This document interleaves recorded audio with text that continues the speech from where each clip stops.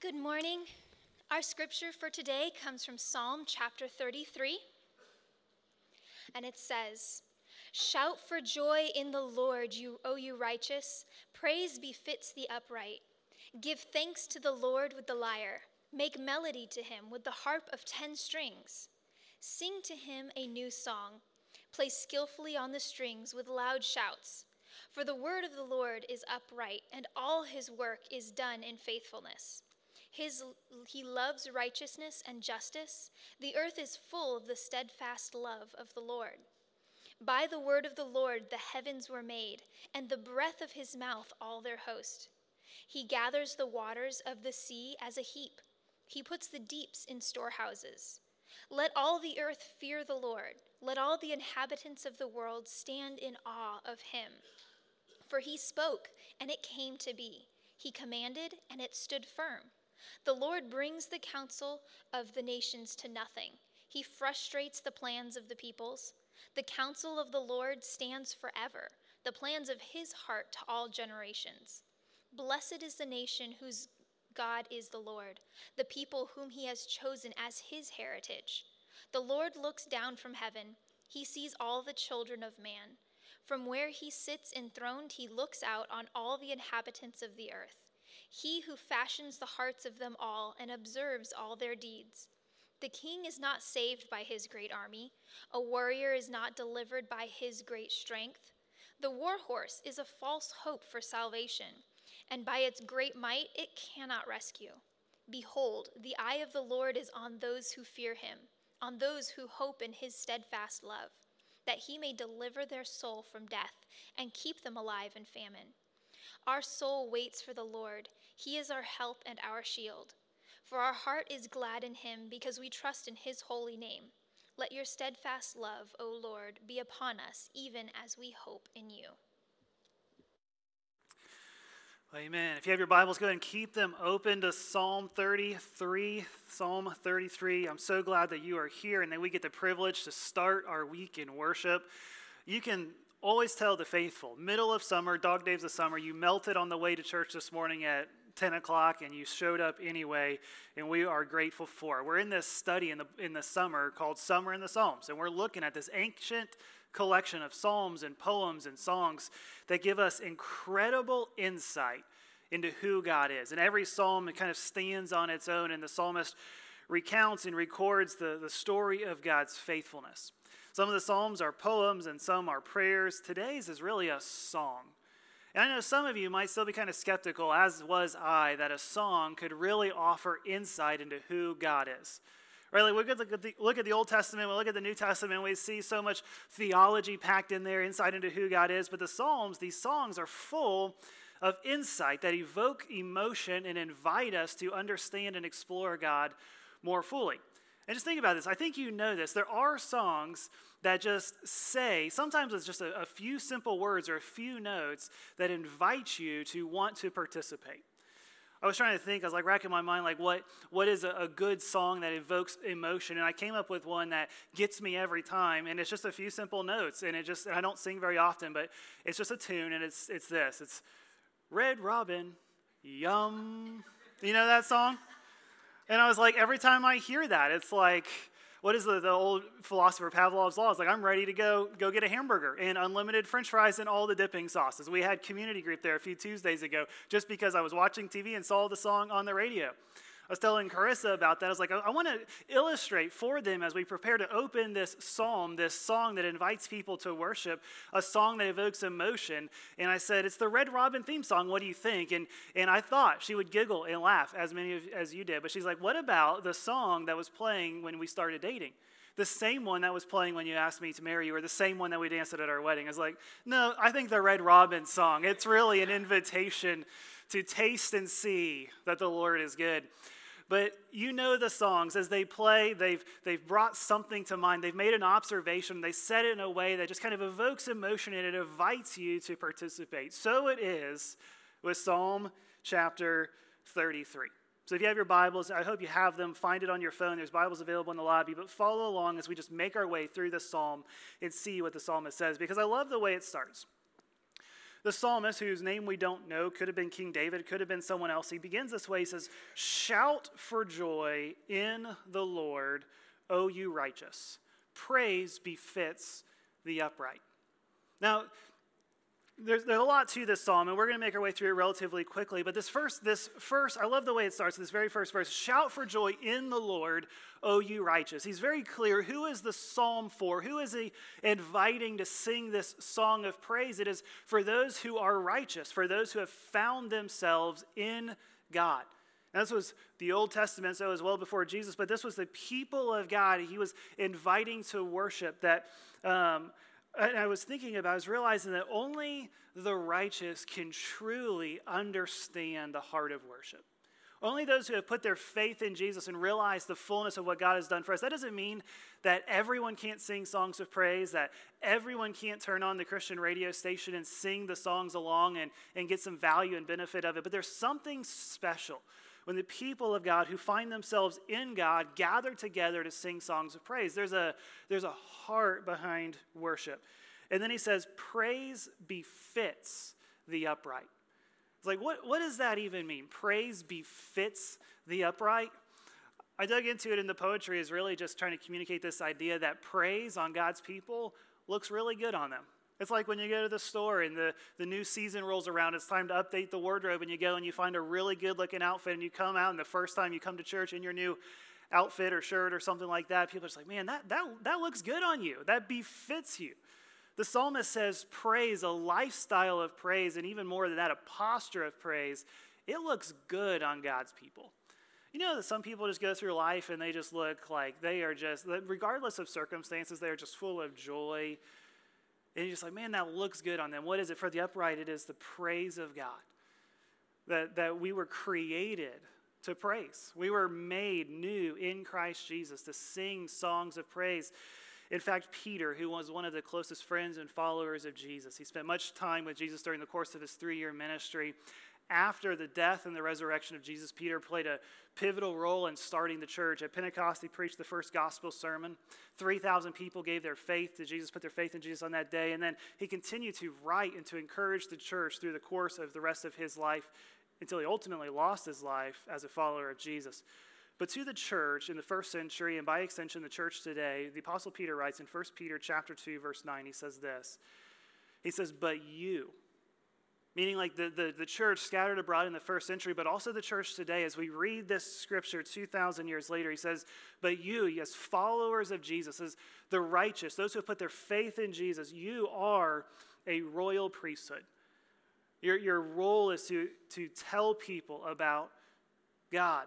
You are a holy nation. You, like Kevin said in his communion meditation today, we are already established as a nation in Christ, a people for his own possession. That you, and that's, so like this is who you are in Jesus. You are made new, you are righteous, you're a royal priesthood, a holy nation, a people for his own possession. That you may do what? You may proclaim the excellencies of him who called you out of darkness into his marvelous light. And what Peter is saying to the church in the first century and the church in the 21st century is this, that you, when you put your faith in Jesus, and you look back to the Old Testament, it says, you are the righteous, you are the upright, praise befits you. It's because you were created to live a life of worship. You were created to sing songs that celebrate the work that God has done in and through your life. That the purpose of your life, once you have been moved from darkness to light, is to bring God's glory. In fact, it was the ultimate purpose you were created for. That sin made it impossible, but God made it possible again. And that all we can do once we are moved from death to life, from darkness to light in Christ, is to live a life of worship. That's why we gather each week to celebrate and to start our week in worship. That's why we say, don't miss a Sunday. Like, don't miss a Sunday. It's easy to get caught up and sleep in on a Sunday. It's easy to go out of town. If you go out of town and you're away on a Sunday, find a local church and worship with them, because it's so important that we gather together to celebrate what God has done. Shout for joy in the Lord. This invitation to sing a song, O you righteous, those who put their faith in Jesus. Praise befits the upright. And then we really get the heart of worship in the next 2 verses. He says this, he says, give thanks to the Lord with the lyre, which is a stringed instrument, much like a harp. Make melody to him with the harp of 10 strings, which is a 10-stringed instrument that is a harp. right? Sing to him a new song, play skillfully on the strings with loud shouts. All right, so we're reading the progression of this psalm. It's an invitation to come as the people of God, to celebrate the work of God, to sing songs of praise. Praise befits the upright. It should be a celebration of joy for all that God has done in your life and that he's going to accomplish through your life. And then the psalmist gives some instructions. Start by giving thanks to God. Sing to him a new song. Play skillfully on the strings with loud shouts. And I love this as I was studying this week, because what are the three most common complaints you hear about church?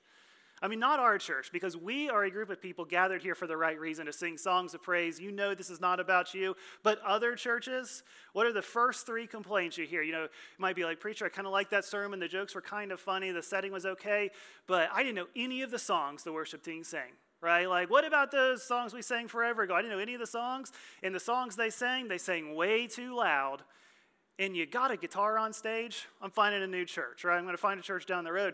But none of you would say that, I know. But when we look here, we see God says, not Adam says, God says, sing to him a what? A new song, right? The old songs are good and they're powerful, and we do sing the old songs. We've got some Sundays coming up where we're going to exclusively sing the old songs because God is faithful. But we sing a new song because we are constantly experiencing the goodness and the grace of God in a new and real way, right? God is unchanging, but we continue to lean in and to experience his goodness and his grace. And so we're constantly writing and composing and singing new songs about the way we have experienced God at work in our midst. The psalmist in the Old Testament says, sing to him a new song. Play skillfully on the strings, right? They gather the instruments together and the musicians come well prepared. I love our worship team for a variety of different reasons, but when I was reading this skillfully, our worship team is so skillful, and they are skillful in their talent, though that's not even really, I don't think, the heart behind this. They are so intentional. They come every week prepared, prayed, and ready to lead God's people in worship. And it's nothing that's ever entered into haphazardly. And I was thinking about it not too long ago. There's so much prayer and focus that goes into planning the worship service each and every week. That's why you never miss a Sunday. But it starts with Nick, who puts the service together, and the whole team that comes together to prepare. But several weeks or months ago at this point, Nick and Lindsay were over at Chris and I's house, and we were talking about the worship service. And we were just kind of recapping on some of the things that we had done and the songs that we had sang and the things that we wanted to do looking forward into the future. And I was talking about one of the songs. I don't even remember the name of it off the top of my head, but I was just saying, like, this song we've been singing these past few times, like, I love this song. And I went on to talk about it and explain the chorus specifically, something about like we were created for worship. I'm not even much of like a singer, but I just love this song.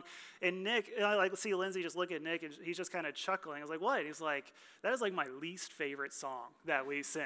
And like that part of the song, like I don't even like it. And then I realized I was so humbled because so many of us, we come to church to sing songs that we like. And in doing so, what do? We make us and our desire the object of our worship. Like we have a worship team that will plan and pray and fast and prepare for these worship services every week, and they will show up and they will lead us in songs that they don't personally care for, because the point of worship is to gather together to give thanks to God for the work that he has done. Sing a new song. Play skillfully with intentionality, preparation, and prayer on the strings with loud shouts. Now, I know we're a relatively small church. In the middle of summer, we're a pretty small church. I get it. But it's not the loud shouts isn't that we need to crank up the sound system, right? Though we can do that if we want to. The loud shouts is the people of God. It's the volume of the saints praising God for who he is and what he's accomplished in our midst. I've joked about this before, though it's not really a joke. Almost every Sunday, Carissa sits next to me. At some point during the service, she'll give me that look. She said it 1,000 times. Can you please quiet down? You're distracting me and those around you from worship. And I said, it's like the only time. I love to sing. I'm not a good singer. But the volume of our singing often reflects the gratitude in our heart for what God has done. Sing to God a new song. Play skillfully on the strings with loud shouts. Sing to him a new song. In verse 2 it said, give thanks to the Lord. The purpose of gathering together isn't to find a church or a song or a melody that strikes our fancy. It's to give thanks to God for his faithful provision in Christ on our behalf. But it's not just in the singing of songs, is it? Thankfully, because some of us aren't gifted in that. It's the way we live life. Like this psalm is a song. It's an invitation to sing, to recite, to let this psalm affect the rhythm of our life. But it's more than just that. It's as we sing and reflect on who God is and what he's done on our behalf, it begins to change the way we live life. And it's not just the song we sing, but the life we live is a sacrifice of praise to God. I know that's like a biblical way of saying it, but if you flip to Romans, keep your finger in Psalm chapter 33 and flip to Romans chapter 12. You see, the Apostle Paul, he writes this letter to the church in Rome, the most powerful, influential city in the world. And to them, he spends the first 11 chapters, Romans chapter 1 through Romans chapter 11, with theology, theology, theology. This is who Jesus is. You were dead in your trespasses and sins, but Christ died for you. For while we were still sinners, Christ died for us. And you could go, shall we go on sinning so that grace may increase? By no means. Those who have been baptized in Christ have been raised with Christ. And it's just so theologically rich, explaining the nuances of the work that Christ has done on our behalf. Then you get to Romans chapter 12, and I don't know if he's running out of ink or his hand is starting to cramp, but he's about to draw his letter to a conclusion, and he makes this massive pivot from this is who God is and what God has done on your behalf and how he brought Jesus into the world. And then he says, I appeal to you, therefore, meaning in light of all that God has done to make you holy and righteous and belong to the people of God, I appeal to you, therefore, brothers, those in the church, by the mercies of God, to present your bodies as a living sacrifice, holy and acceptable to God, which is your spiritual worship. I think when we read the Psalms, when we gather in church, and we start telling people about church, and we start talking about worship, it's easy, and rightfully so, to just refer to the singing of songs as our worship time, right? We worship at our church, and we have communion at our church, and we have a sermon at our church, and we worship some more at our church, and then we go. What the scripture describes of the followers of Christ is the life we live as a life of worship. That's why we exist, to invite others to experience immeasurably more, to experience the goodness and the grace of God by inviting them to exchange the common for the holy.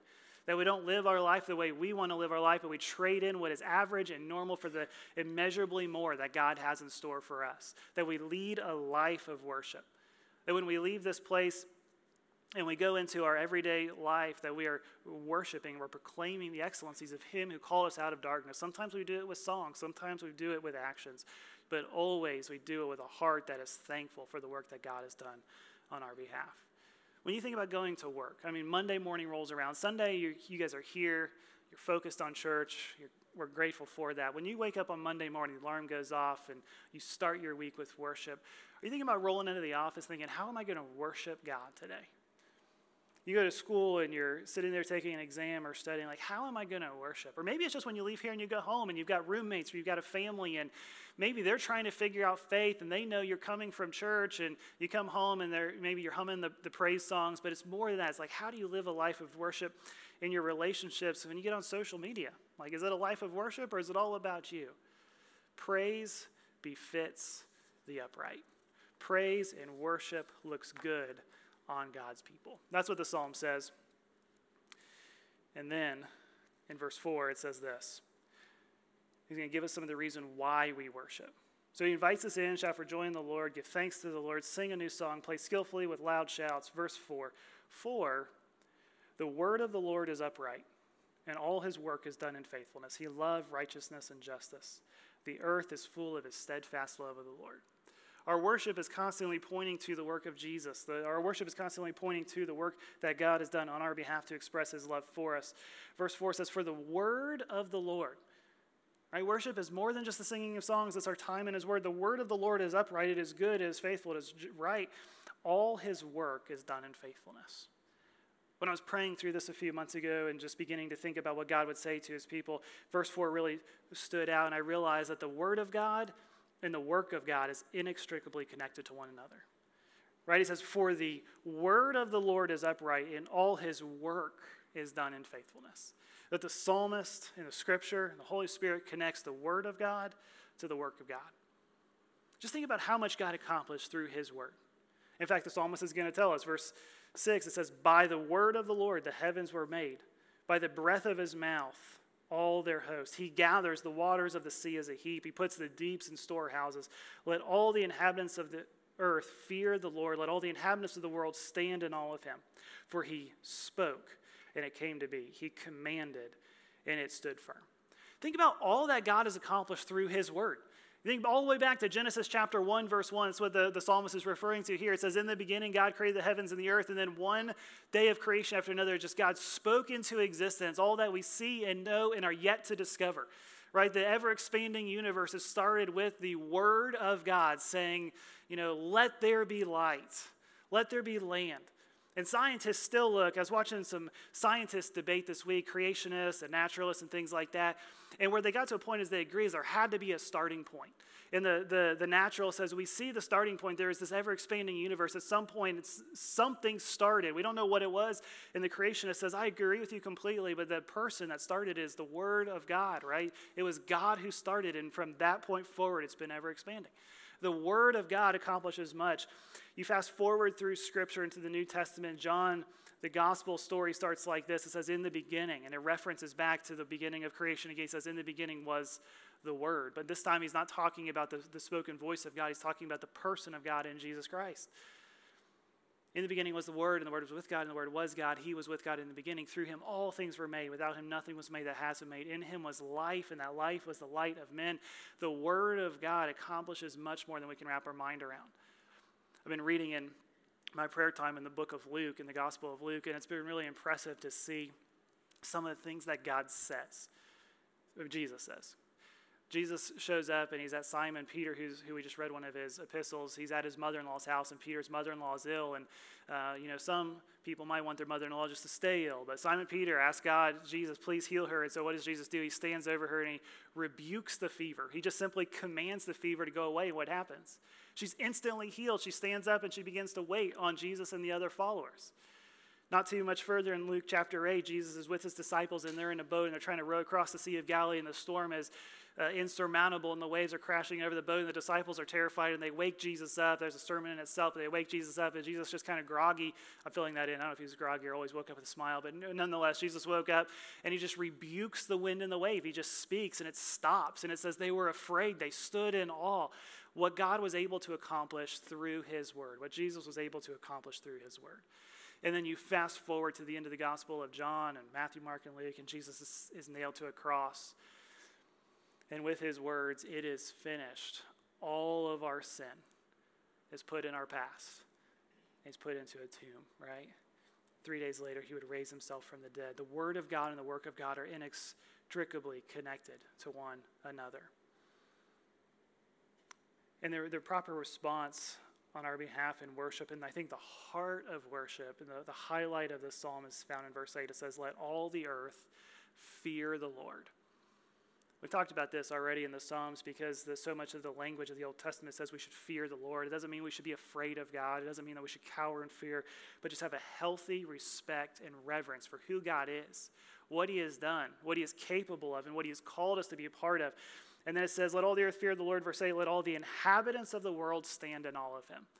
And I think this psalm, I told you I've been praying through the Psalms early in the year, preparing for this. And this one psalm has maybe changed my entire perspective on how we do life in light of who God is. That, yeah, God calls us to do incredible things. He calls us to work. He calls us to reach people. But what our job is just to lead the inhabitants of the earth, those that are in our sphere of influence, to stand in awe of God. And all we have to do is tell them the difference that God has made in our life, and they'll begin to stand in awe of him. But as we think about who God is and what he's accomplished, as we sing songs of praise, as we look at his word and think about all that God has done, the response from God's people is that we fear him and that we stand in awe. I was trying to think of how to illustrate what it means to stand in awe of God. And any illustration I could come up with fell far short. Because God is more than we could ever begin to wrap our mind around. I said if we try to wrap our mind around the goodness of God, it's like taking a Dixie cup to the edge of the Atlantic Ocean and think you're going to fit all of the ocean in the Dixie cup. It's just not going to fit. He's immeasurably greater than we could ask or imagine. But I was thinking about what are one of those moments that I have felt. Maybe you have a moment like this where you just stand in awe. And all of a sudden you just think, wow. Maybe it's laying on the ground at night under the dark stars, and you just look up and you see the infinite nature of the stars, and you think, man, there must be someone or something that hung and knows all of these stars, and just overwhelmed, just stand in awe. Maybe it's like the edge of the Grand Canyon. You hear so many people, and the first time I saw the Grand Canyon, I was on a helicopter, and some friends had given us a helicopter ride, so we were flying over the edge, and I was terrified, so I was not in awe. I was just afraid. But there is a moment that I continue to find myself in awe of God, and maybe this has been your experience. It's when you go on a cruise ship. You ever go on a cruise ship and stand in awe of God? All the food on the buffet? No, it's like when you go to the front, some of you's like, yeah. I mean, we got donuts today just because Doug said he wasn't coming to church again without donuts. So there's a breakfast buffet back there for you, Doug. But for me, I love the buffet, but it's when you stand on the front of the ship, and you just see the vastness of the ocean. I'm not talking about when you're like setting sail or something like that, but when you're out at sea, one of those days at sea, and you go to the front of the ship and you just see the vastness of the ocean. You just feel so small in light of it, and realize that you're just seeing a glimpse.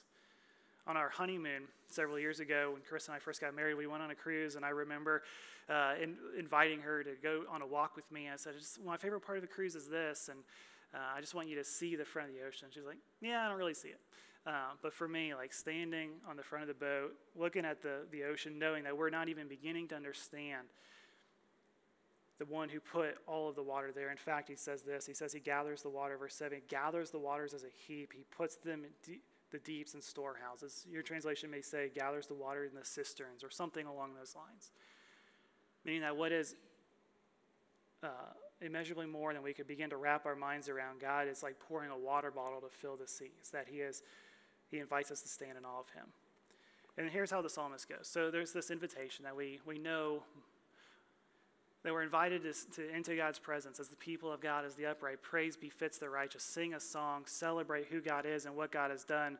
Sing songs of praise. The word of God is inextricably connected to the work of God, and we can reflect on all that he's accomplished in our life and from the beginning of creation. Let all the inhabitants of the earth stand in awe of him. But then it says this, it says in verse 10, it says, the Lord brings the counsel of the nations to nothing. He frustrates the plans of the people. The counsel of the Lord stands forever, the plans of all his heart to all generations. Blessed is the nation whose God is the Lord, the people whom he has chosen as his heritage. In short, he's saying God's plan always succeeds. Your plan is honest, pretty pitiful compared to what God wants. This isn't even the point of the sermon, but in light of a God who created the world by his word, do you want your plan or his plan? How often do we spend time like, God, please bless my plan. Here's my plan. Your plan falls far short of what God wants for you. You want what God wants for you. Then he says this. He says, verse 13, the Lord looks down from heaven. He sees all the children of man. From where he sits enthroned, he looks out on all the inhabitants of the earth. He who fashions the hearts of them all and observes their deeds. The king is not saved by his great army, a warrior not delivered by his great strength. The war horse is a false hope of salvation, and by its great might it cannot rescue. In an Old Testament language, the psalmist is saying, the world is looking at who is most powerful, which king can gather the biggest army. We might say, we're going to look at who has the most resources, who can gather the most finances as a place to put our trust. But he's saying the plans of man often fail, no matter the size of your army or the resources you've accumulated, but the plans of the Lord succeed. And then verse 18, he says, behold, the eye of the Lord is on those who fear him, on those who hope in his steadfast love, that he may deliver their soul from death and keep them alive in famine. That he may deliver their soul from death and keep them alive in famine. And as you think about the progression of the psalm, and I know we have to kind of walk through it step by step, but as you zoom out and just think of the overall progression of this psalm, it's an invitation for the people of God who have put their faith in God to gather in the presence of God, to sing songs of praise, to worship, to sing songs, to lead a life that reflects the excellencies of him who called you out of darkness into his marvelous light. He connects the word of God and the work of God, and you can see the fingerprints of God through the faithfulness of your life. He recounts creation, but then he says, this God who is able to, who's worthy of our praise, who is capable of creating the world and more than we can see by the word of his voice, says, behold, the eye of the Lord, that God, is on those who fear him, verse 18, on those who hope in his steadfast love, that he may deliver their soul from death and keep them alive in famine. What continues to blow me away, though I've walked with God for many years, is that the God who created the world would see fit to step down from his throne over creation, to be nailed to a cross to deliver my soul from death. And that it wasn't just a one-time thing, but he continues to look after us and sustain us, to keep us alive in famine. And what you see here is if you've never put your faith in Jesus, the creator of the universe, created you to live life in light of who he is, to live a life of worship. And because that was made impossible by your sin and my sin, he saw you, and he stepped down from his throne that he might deliver your soul from death. And all it takes is trusting in the steadfast love of the Lord. If you're here today and you've never put your faith in Jesus, or if you've been to church for many, many years and you've never taken a step to put your faith in Jesus and to get baptized, just always invite you to go to the Next Step stations. There's no judgment. We would just love to share with you what it means, because only those who have truly experienced the goodness and the grace of God can worship. But if you're here, as most of us are, and we've been walking with Jesus for a long time, he continues to sustain us. He says, and to keep them alive in famine. So God saved us. He delivered our soul from death, but he also sustains us as we walk with him. Our soul waits for the Lord. He is our help. He is our shield. For our heart is glad in him, because we trust in his holy name. Let your steadfast love, O Lord, be upon us, even as we hope in you. And this song that the psalmist invites us to participate in, to sing, is a song that invites us to worship, to recognize that we have a God who is more powerful than we could begin to wrap our minds around, who is worthy of our praise, but who cares about the most intimate details of your life. He cares about the first thought that comes to mind when you wake up in the morning and the last worry as you lay your head down and rest. He cares about where you go for work and where you go for school, and he cares about where you buy a house and where you raise a family. And he is working all of these things together so that we might lead a life of worship. And as we exist as a church, we just want to be about inviting the people of God to exchange the common for the holy. And so a core tenet of who we are is that we gather week in and week out for worship, that we make much of God so that the people in and around us can stand in awe of a God who loves us enough to step down from his throne to make sure we would be delivered from death. Let's pray. Father, we thank you so much for the grace and the mercy of Jesus. These Old Testament psalms, this collection of songs and prayers and psalms, they point to what is ultimately going to be fulfilled in Jesus. And Father, we have the privilege to look back and see the whole story. You are working all of creation, restoring it, bringing to fruition the person and the work of Jesus. And Father, I pray that as we sing these final two songs, we would stand in awe of you. That while we are confident in our salvation, that we are confident that we have an inheritance prepared and waiting for us, that as we sing these songs and reflect on your work on our behalf, that it would just overwhelm us. That it would be a reminder that we stand in awe of a God who loves us so much that he would send his son for us, that he would continue to engage us in making much of him so that we and those around us would stand in awe. It's in your son Jesus' name we pray. Amen.